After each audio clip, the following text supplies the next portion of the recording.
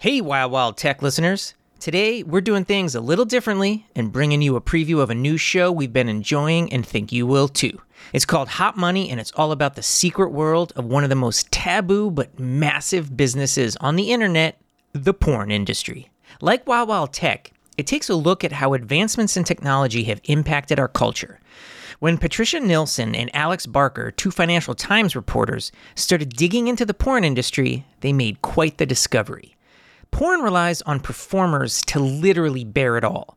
Yet, information about the people and businesses who run the industry is kept like a state secret.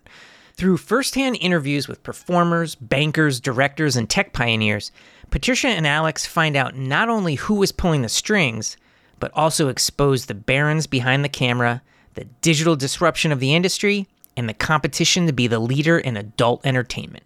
It's a story that goes way beyond a single man, revealing a decades-long history that includes billionaires, tech geniuses, and the most powerful finance companies in the world. In the preview you're about to hear, you'll meet Stoya, a porn star who saw firsthand how a fire hose of free porn online transformed the adult industry. She sends Alex and Patricia on a quest, find out who is in charge, and get to the bottom of how the business of porn really works. I really hope you enjoy it.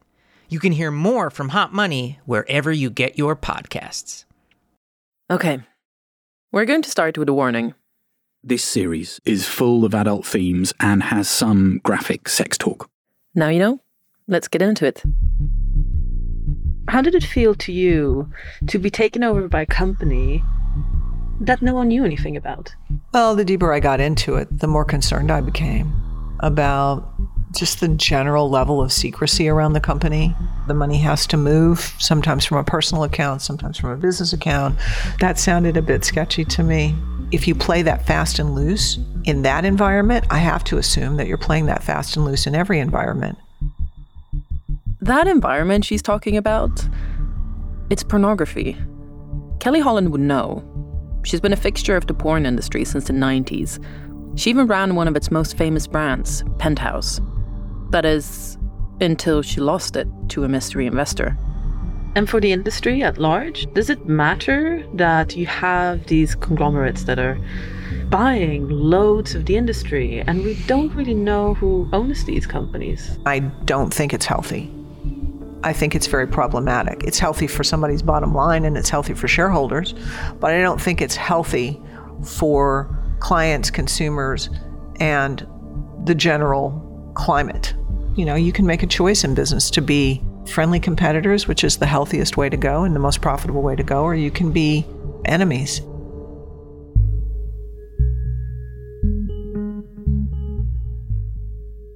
I'm Patricia Nilsson, and I'm a reporter for the Financial Times. I write about business. Some days it's a fashion chain, on others it's tobacco or a cannabis startup. But recently, my job has mainly involved porn. I started writing about the industry about 3 years ago, but I have to admit, this last year it's become an obsession. Business papers don't usually write about the porn industry, even though it basically owns a big corner of the internet. That in itself made me curious. Why wouldn't we write about porn just like we do with any other legal industry? And I think it's because no one really likes to talk about porn. We're embarrassed to.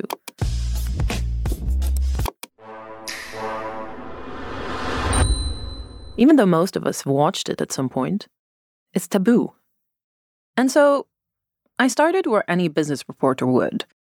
This is just an industry with companies, right? I can normally figure out who the owners are, how much money they make, how they're regulated. But porn? It turned out that porn was a world apart. The whole industry depends on performers to literally bear it all.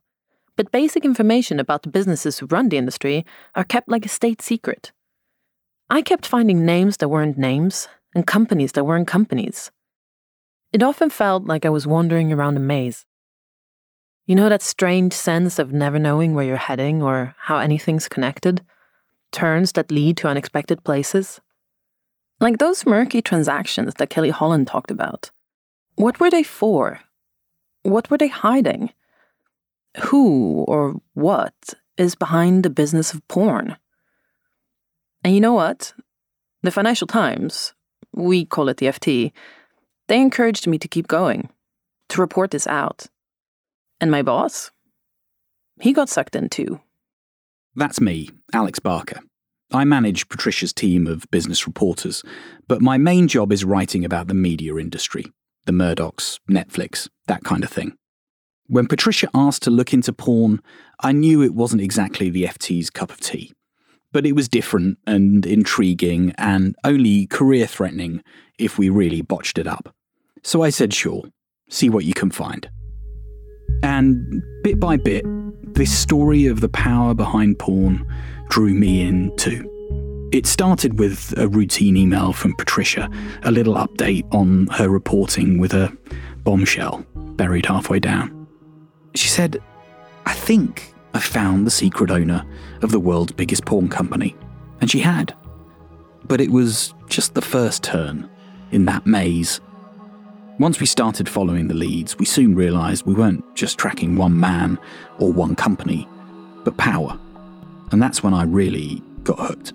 Because this industry has outsized influence, truly enormous, over our culture, over the way my kids learn about sex, over almost 8% of all internet traffic. So as journalists, we decided to give the subject the time it deserves. We'd report on the business of porn in the kind of way the FT would report on any other industry. We wanted to work out who made online porn what it is today, understand who the real decision makers are, what's driving their choices. Basically, to work out who rules porn.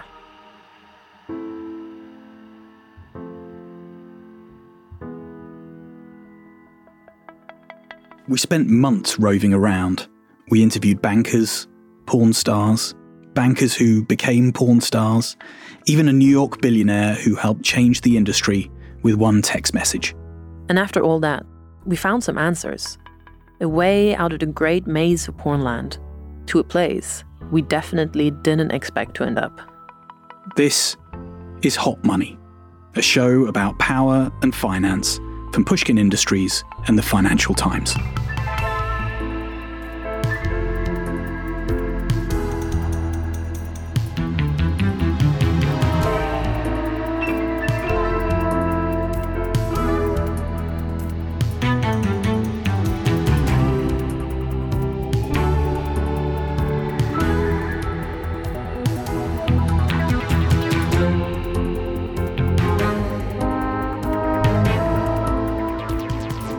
Act 1, Stoya's story. We started by setting up a chat with one of the smartest people in porn. I'm a career pornographer. I'm an artist. What's completely normal and an average Tuesday to me is completely fascinating to like the whole rest of the world. This is Jessica. You might know her from her stage name, Stoya. We wanted to talk to Stoya because she's been there for all the big changes that we're interested in. Stoya's won the equivalent of an adult Oscar. She's been a headline star and a bit of an alternative porn icon. She's written a book, run literary book clubs, and her columns have appeared in the New York Times and Slate. Her fans all over the world have bought thousands of sex toys moulded on her vagina. This was my first proper interview with a porn star. I wasn't exactly in my comfort zone, so I started with a softball question, just to warm things up. Can you tell me a bit about, where you grew up and school, family? That kind of No. I am here as a porn star, so we don't talk about my life before I turned 18. I think it's inappropriate. That's absolutely fine. I didn't realise that, so I wouldn't have asked if I had. No worries, but there are some strange people in the world who will fetishize totally. those details and then message me about it, and it makes me feel gross.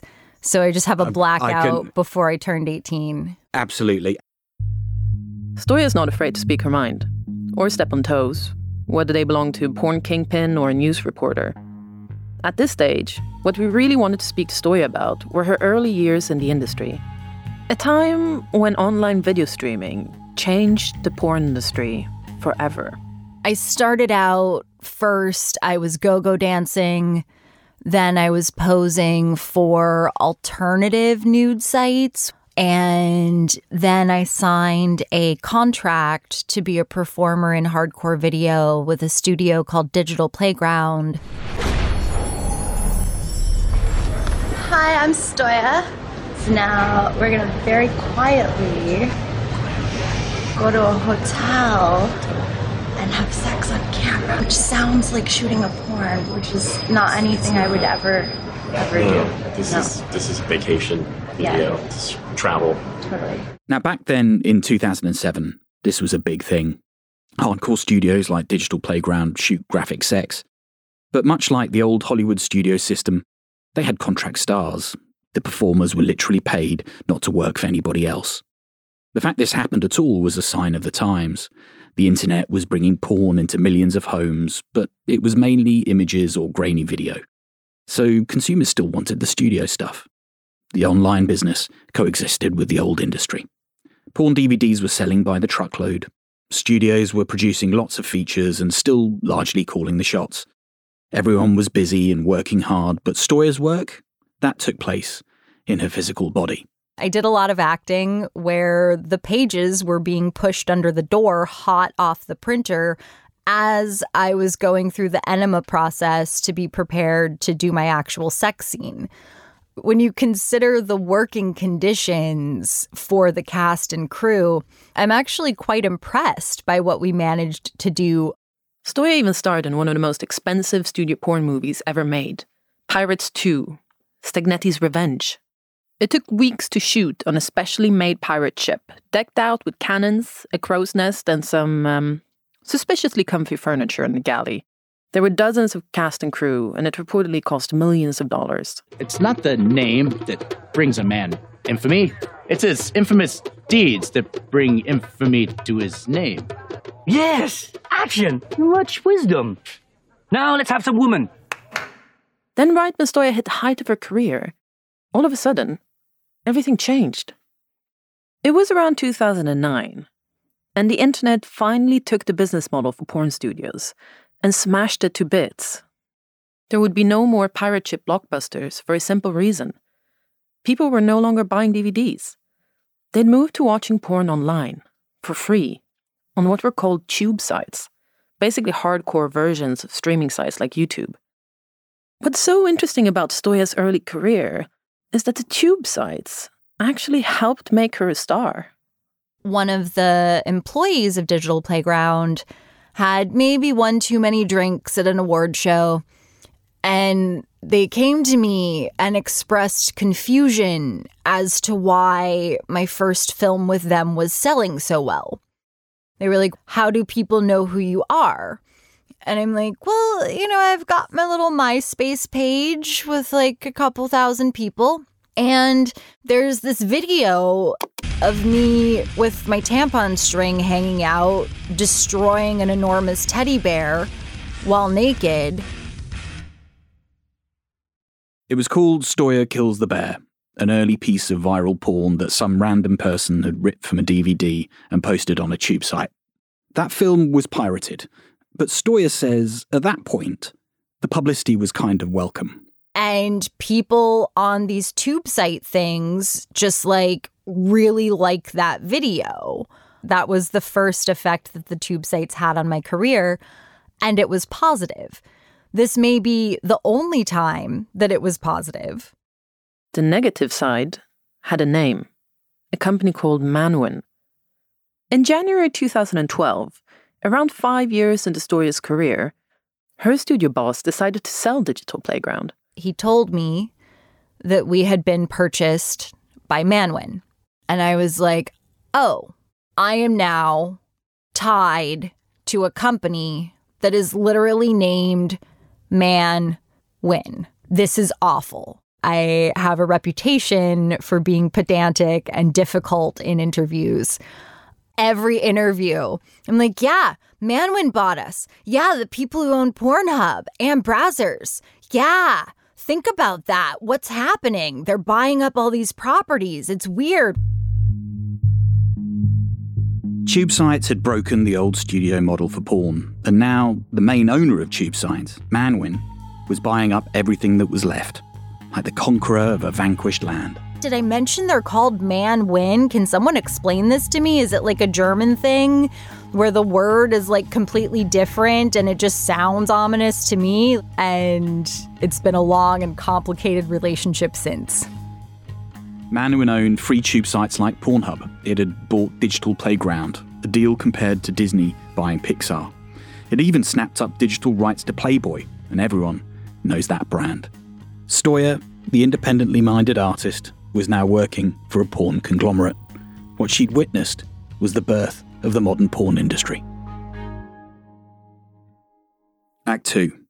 The tubes that made porn free.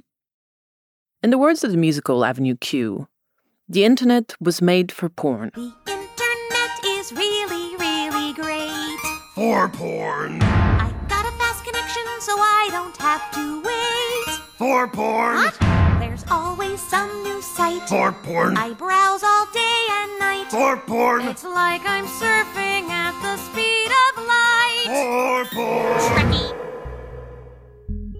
The internet brought more images of sex to more people than ever before. Anyone with an internet connection could watch porn in the privacy of their own home, with no need for any awkward visits to the local sex shop. And it was free. The old world of porn had been a close-knit community where everybody knew each other, but there was no sense, even in the industry, of who was behind the tube sites. Or, for that matter, how they were getting away with becoming overnight millionaires with pirated content. To find out who rules the porn industry today, we need to dig in here, at the moment when power over porn first changed hands. And that led us to Curtis Potek. He was there, running one of the first big porn tube sites, pretty much by accident. Back in 2006, when Stoya started her career, Curtis was working as a strip club DJ. He needed a day job, so he answered an ad to work on a support desk. That was probably one of the most unique interviews of my life. He threw down some terms in front of me, some pretty vulgar sexual related terms, some racy terms, because you can't control what people say. So they just wanted to prepare me, I guess, for the worst.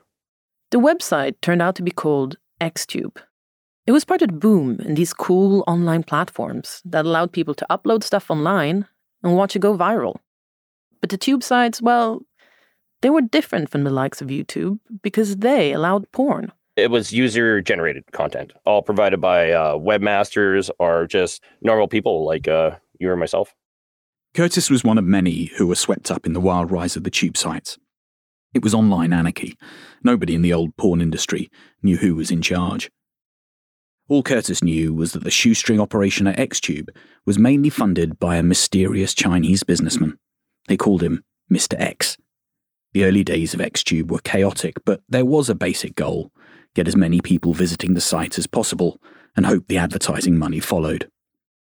Curtis says it started off slow, but eventually Xtube found its niche in gay porn. And as clips went viral and worked their magic, things took off. Once the word of mouth got out there, we went from 200,000 users to over 500,000 users in about a week. Xtube took off at a crazy rate. But it wasn't problem-free. One of the founders left, leaving Curtis in charge of the site. And he started to hear from people who were less than happy.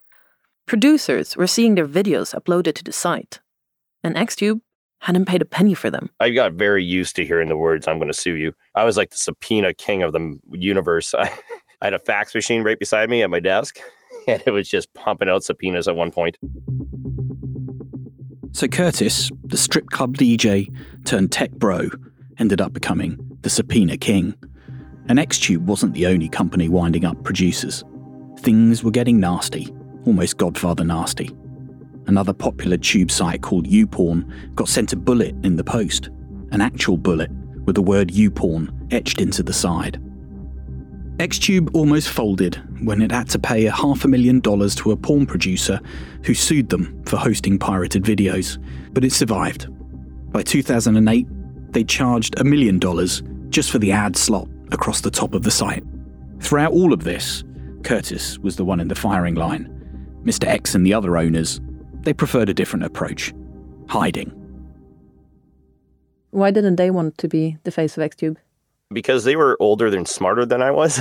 And some people will put their face to a business, like an adult business like that, but they won't put their name, their real name. And I did both of those. I used my real name and I used my face. I was the main profile that if you had any issues on the site, there was my ugly mug plastered up in the corner. I mean, I was starting to get depressed. I was having a bit of issues with drugs just to kind of like cope with what was happening in my life. Curtis was used to calls from people who hated him and what he did. But every now and then, he would also hear from people who realized how much money there was to make on free porn. People who realized there was value in all that traffic. He remembers the last of those calls he ever got. The guy on the phone was adamant. "Just give me a number," he said. So Curtis walked over to the desk of one of the owners and asked him, "If you're going to sell XTube for whatever you wanted to, just give me that number right now." And he goes, 35 million. I said, all right. And I walked back and I picked up the phone and I said, "Hey, you're not going to like this." So I told him 35 million. He goes, "Sure.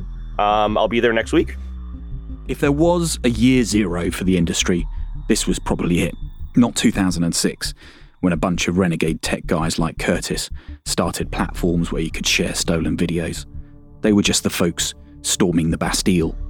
What really mattered was what came a few years later, when someone emerged from all the chaos to seize control. When Curtis took that call, he had no clue he'd witnessed the moment that started to happen. Before long, the new owner of XTube showed up in his office, a German software engineer called Fabian Tillmann. Fabian used to lie on the floor in front of my desk after his very long flight. And what was Fabian's role? I believe they were just setting up basically the takeover of the adult industry. XTube was just an appetizer for Fabian. Remember that name, Fabian Tillmann. Because there aren't many that are more important in the history of online porn. Act 3. Stoya in a changed landscape.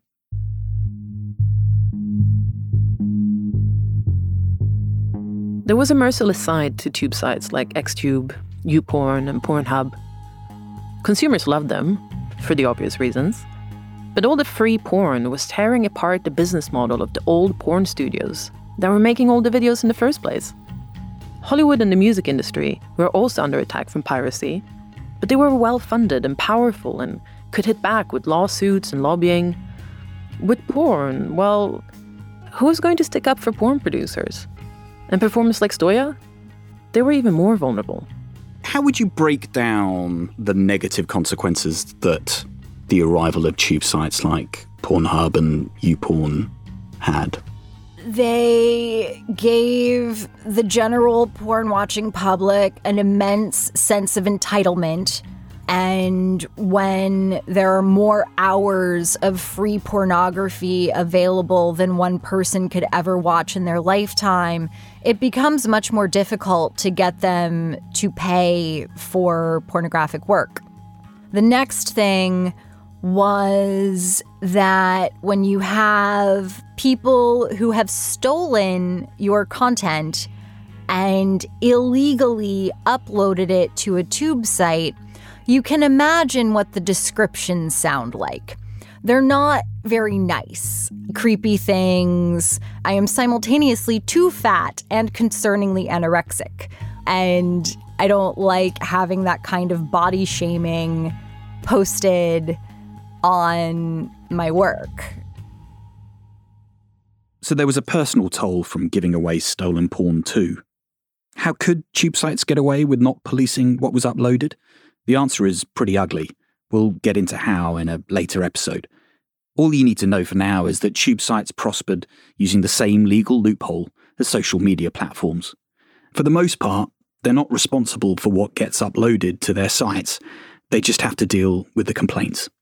Work was just being stolen and put on the tube sites, and the tube sites were putting their hands in the air saying, we just let users upload things, and if you want something taken down, you can contact us.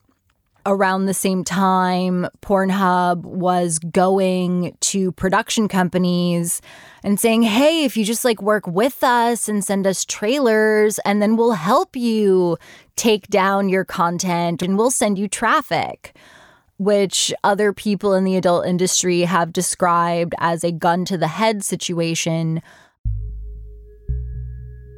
Tube sites and porn studios did end up in a kind of uneasy truce. Studios would buy ads or post short clips like, teasers. This hypothetically would get people to click through and pay to watch the rest of the video. But the problem was, the money was never as good. There is a universal law of online porn. Visits to tube sites last an average of 8 minutes.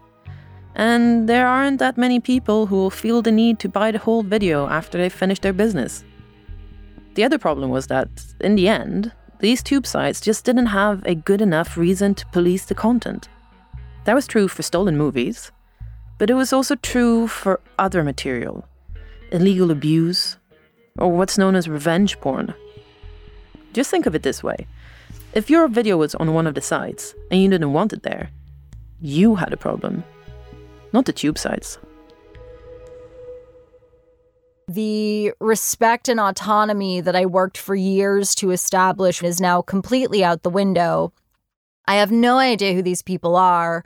They look like a large business. They're named Manwin, and none of this makes me happy. But still, I had a job to do. Over the course of your career, we've seen a lot of the owners of these sites really recede into the background. They do a lot to hide their identity. How does that make you feel? You really want my feeling? So, I can't post a snapshot without a tabloid reporting on it. Even in the COVID era, where I'm wearing a mask, people recognize me by my eyes and eyebrows. I am so exposed. And the people who really own these tube sites get to be reclusive and not publicly held to account. That is so unfair. I don't like it. Supporters of the owners might say they're just protecting themselves from the stigma of being involved in the adult industry. Pornography made by consenting adults is legal. So what's our business knowing who the owners are? Stoya was not impressed by that argument. It's not fair at all. It's not fair at all. These people have come into sex work, exploited as much as possible the industry, and they don't want to deal with the shame or the stigma. Like, sorry, babe, that comes with the package. So what are the questions that you would want answered?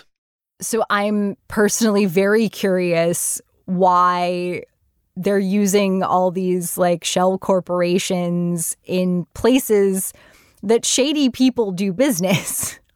And like maybe that's because it's porn, so that's all they have access to, because porn is largely shut out of normal business infrastructure. But I would really like to know why. So they built these tube sites, and whether they intended to or not, they devalued the entire market. And then they started buying up production studios.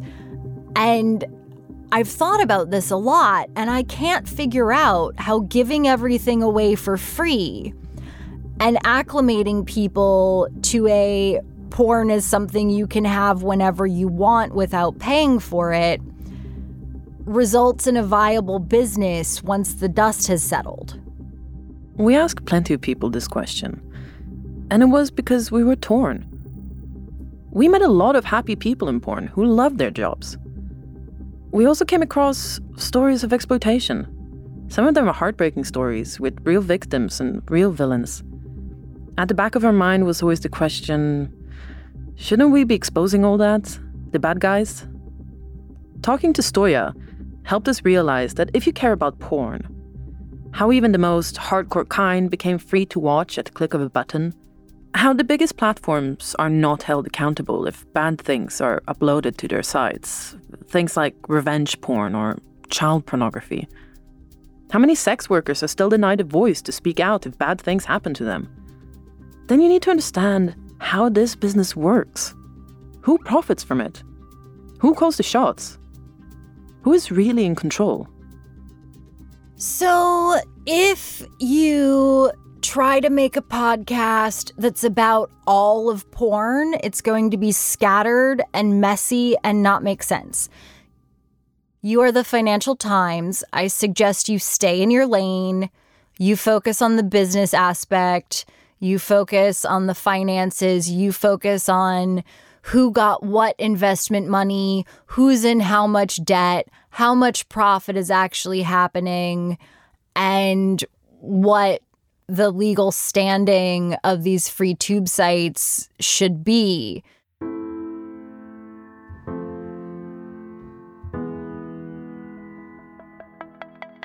So that's what we've done. We stayed in our lane and followed the money. Patricia and I were given 6 months off our normal day jobs, time to focus just on the world of porn. Over the course of 8 episodes, we're going to tell you what we found. We met pornographers, adult performers and directors. It was who's got the largest penis here kind of thing. And they hate each other. We lost half of our followers, which means we also lost half of our income. Tech pioneers who almost accidentally shaped today's internet. The guy doesn't give a shit about anything other than himself. Hedge fund guys and money men. What this put a spotlight on was discriminatory policies within the banking system. I'll even tell you how I uncovered the secret owner of the world's best-known porn sites. And let me tell you, we were surprised by who is really in charge.